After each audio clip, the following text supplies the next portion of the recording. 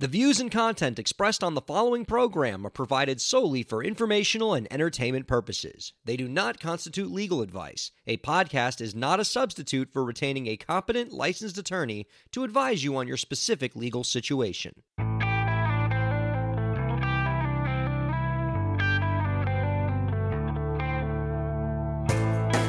How's it going, everybody? Welcome to the show. You are listening to the Break the Business podcast. I'm Ryan Carella, and it is a pleasure to have you here this week. Our guest on the show this week is a comedy singer-songwriter whose 6 albums of material have been featured on the BBC, The Dr. Demento Show, and NPR. She will be touring through the Northeast this winter, and you can check out her song Stupefied by Maladies Defying Diagnosis on the compilation album Madam Opus, Funny Songs by Funny Women, that was released earlier this month. You can also check out her latest live album, Live from FumpFest, at her website, carlau.com. Ladies and gentlemen, Carla Ulbrich is on the Break the Business podcast. Hi, Carla. Thank you so much for joining us. Hi. Thank you for having me. Well, I'm thrilled to have you because of all the guests we have on our show in the 2.5 years or so we've done this, I think you are our first really straight-up comedy musician, and I think this is an area that I think a lot of our indie artist listeners could pursue as a potential field. I think people love these kind of musicians. I always love when I get to see a comedy musician at a gig. It's always such a great time, and so I'm glad we have you on to sort of talk about what that life is like for you. But let's start at the beginning. What drew you into the comedy genre for music? Is this something that you've set out to do fairly early on in your music career, or did you kind of just fall into it? I think I sort of fell into it. What I did was I started out singing these very earnest, serious songs and hanging out in the folk world. And I accidentally wrote a funny song. What I was doing was singing these morbid, depressing songs about how badly all my relationships were going.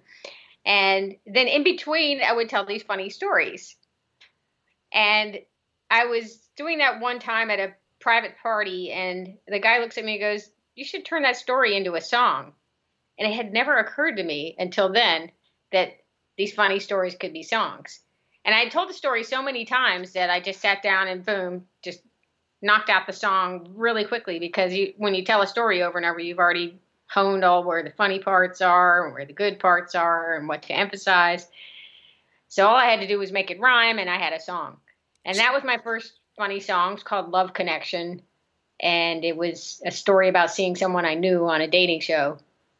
Whoa. I know, right? Okay, let me just put the questions I have about your music career aside for 30 seconds, because I want to probe this a little bit more, because I can't imagine anything more mortifying than just somebody you're dating and then you just see him up there just yucking it up with Chuck Woolery. Take us to that moment. What was that like for you? Well, full disclosure, the show was actually called Matchmaker, but I can't rhyme that with anything. So, and nobody's heard of it. So I made it Love Connection just because everybody's heard of Love Connection. But otherwise, it's completely true. And that was one of these things where the host was actually blindfolded and was matching people based on their answers. So he would hear the 3 guys talk, and then he would decide for the woman which one of those 3 guys was most appropriate. And the guy who I had gone out with was up there, and he thought he was all hot stuff and everything, flipping his hair, and he was a guitar player and long hair, just flipping his hair, and he's like, "Yeah, I'm so cool." And basically, the host was like, "Next." Oh no! He just eliminated himself with his attitude. So it was actually quite amusing. I wasn't mortified at all seeing him. I was amused. I was shocked. I'm like, I can't believe I'm seeing this, because it was 2:00 in the morning. And at the time I used to play, I was in college. I was getting my degree in classical guitar, and my neighbors in my apartments would complain about my guitar playing no matter how quietly I played. And I played like 8 hours a day. But they wouldn't complain about my television. So I'd turn on the television and then play a little bit quieter than the television. That worked really well.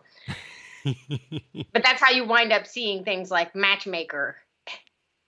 and wind up seeing some guy that you went out with once or twice, on this obscure dating show. It's because you're up late and you only have the TV on to cover up your playing scales.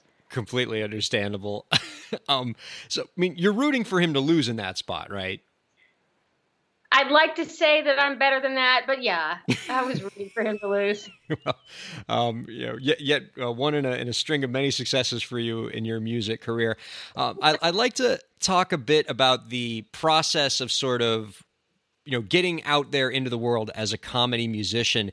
Do you find that when you're doing comedic songs regularly, do you have to take a different approach when it comes to booking gigs for yourself? Are you reaching out to the same venues that other artists would? Are there other venues that perhaps other artists might not have because you can sort of go into the comedy space as well as the music space? I think it's actually helpful to stand out. And for a long time, I booked myself as a funny folky because I played acoustic guitar. I still had some serious songs, but I was the funny folky, and people like to laugh. Crazy, I know, Yeah. but they like to be entertained, and laughing feels good, and it's memorable. So, what did I not answer about your question? Or sort of like what venues you can reach out to as a comedic musician. Like when you knock on the door of a traditional music club, are they excited at the prospect of a comedic musician, or are they like, no, we want serious musicians here that play serious, sad songs? Like that happens occasionally, very occasionally. It's a bigger problem in England when you say traditional.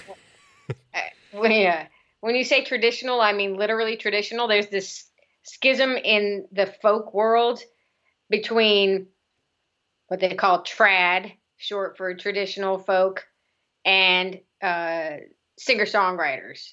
The singer-songwriters, a wild 25 years ago, apparently, invaded the world of folk and Folk Alliance and NERFA, which is the Northeast Regional Folk Alliance.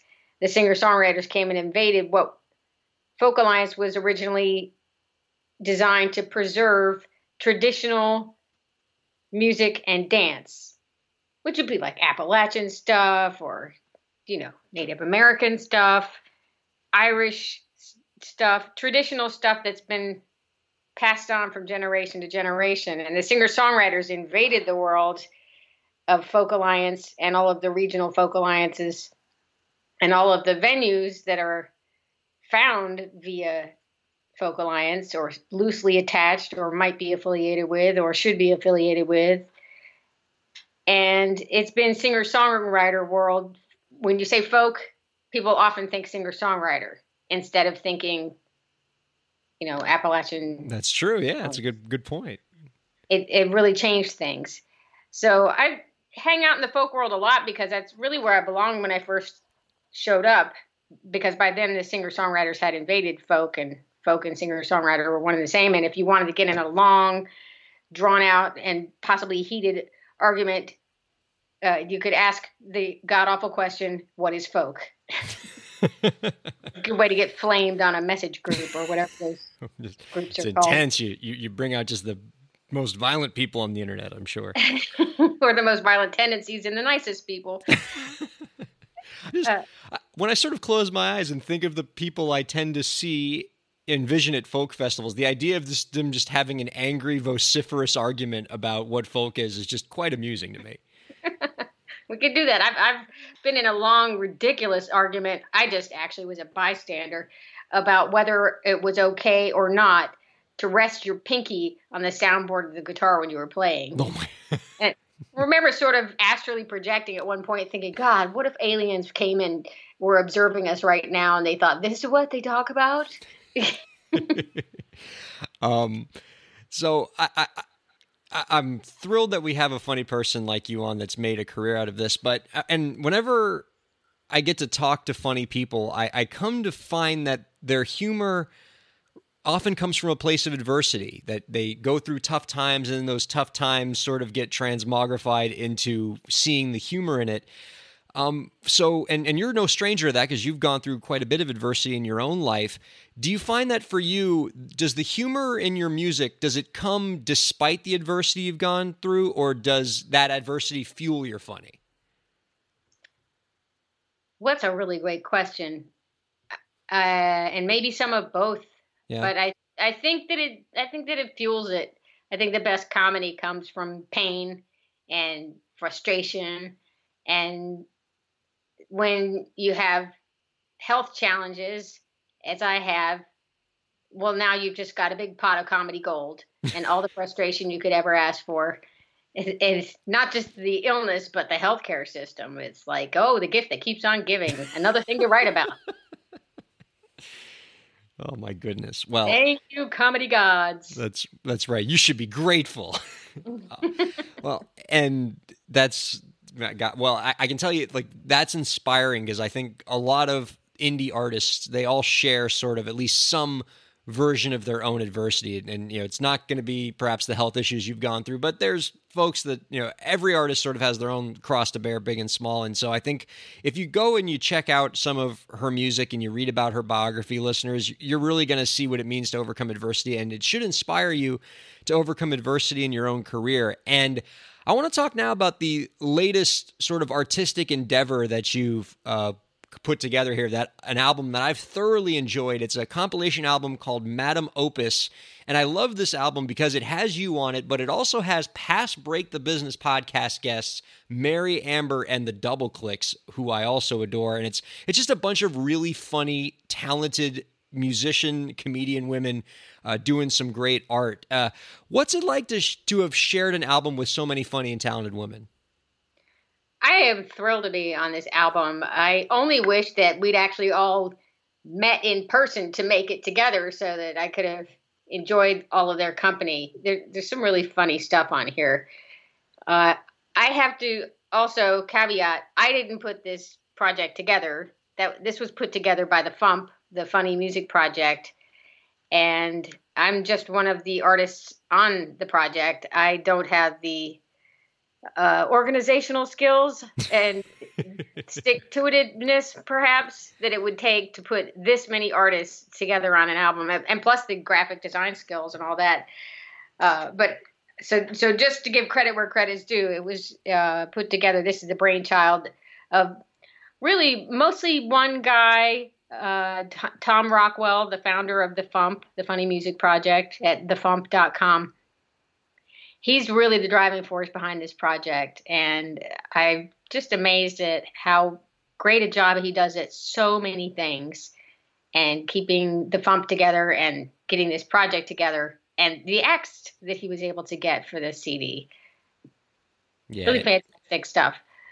It's a great album. It's so funny, and there's still so much musical talent in all the women, yourself included, that are featured on this album. And speaking of very funny albums, you also have a live album out now, live from FumpFest, that people can find at your website, carlau.com. Let me ask you, Carla, about getting into musical comedy, if some of the listeners are interested in this. Let's say you have an artist who's, right now, who's really talented, has a great sense of humor, and can write funny songs. What are sort of the first steps that they should do if they want to pursue that route for their music career? The first steps to getting their funny songs out there? Yeah. Okay. And this assumes they already have a career going? True enough. Yeah. That they made some impact, and like you, they want to transition into this particular genre that you're in. Well, things are not the neat little pigeonholes that they are made out to be when we talk about them. There's no reason, if you're playing, for example, folk venues or rock venues, that you can't slip your funny songs into your set. There's no reason that those can't be worked in there. There are a lot of acts who have one or two funny songs and they just use them for comic relief. I used to watch David Wilcox do that all the time. He probably still does. I just haven't seen him in a while. He does mostly serious songs and then uses the funny ones as palate cleansers. I, of course, respect funny songs for their own right, not just being something to wait for the real thing. But some of my favorite things to do as far as playing is to find a place that already has an audience. Don't we all love that, to not have to bring your own audience? And some of those places are like libraries, which have concert series, And when you're trying to sell something, I like to sell a concept instead of just selling my name all the time.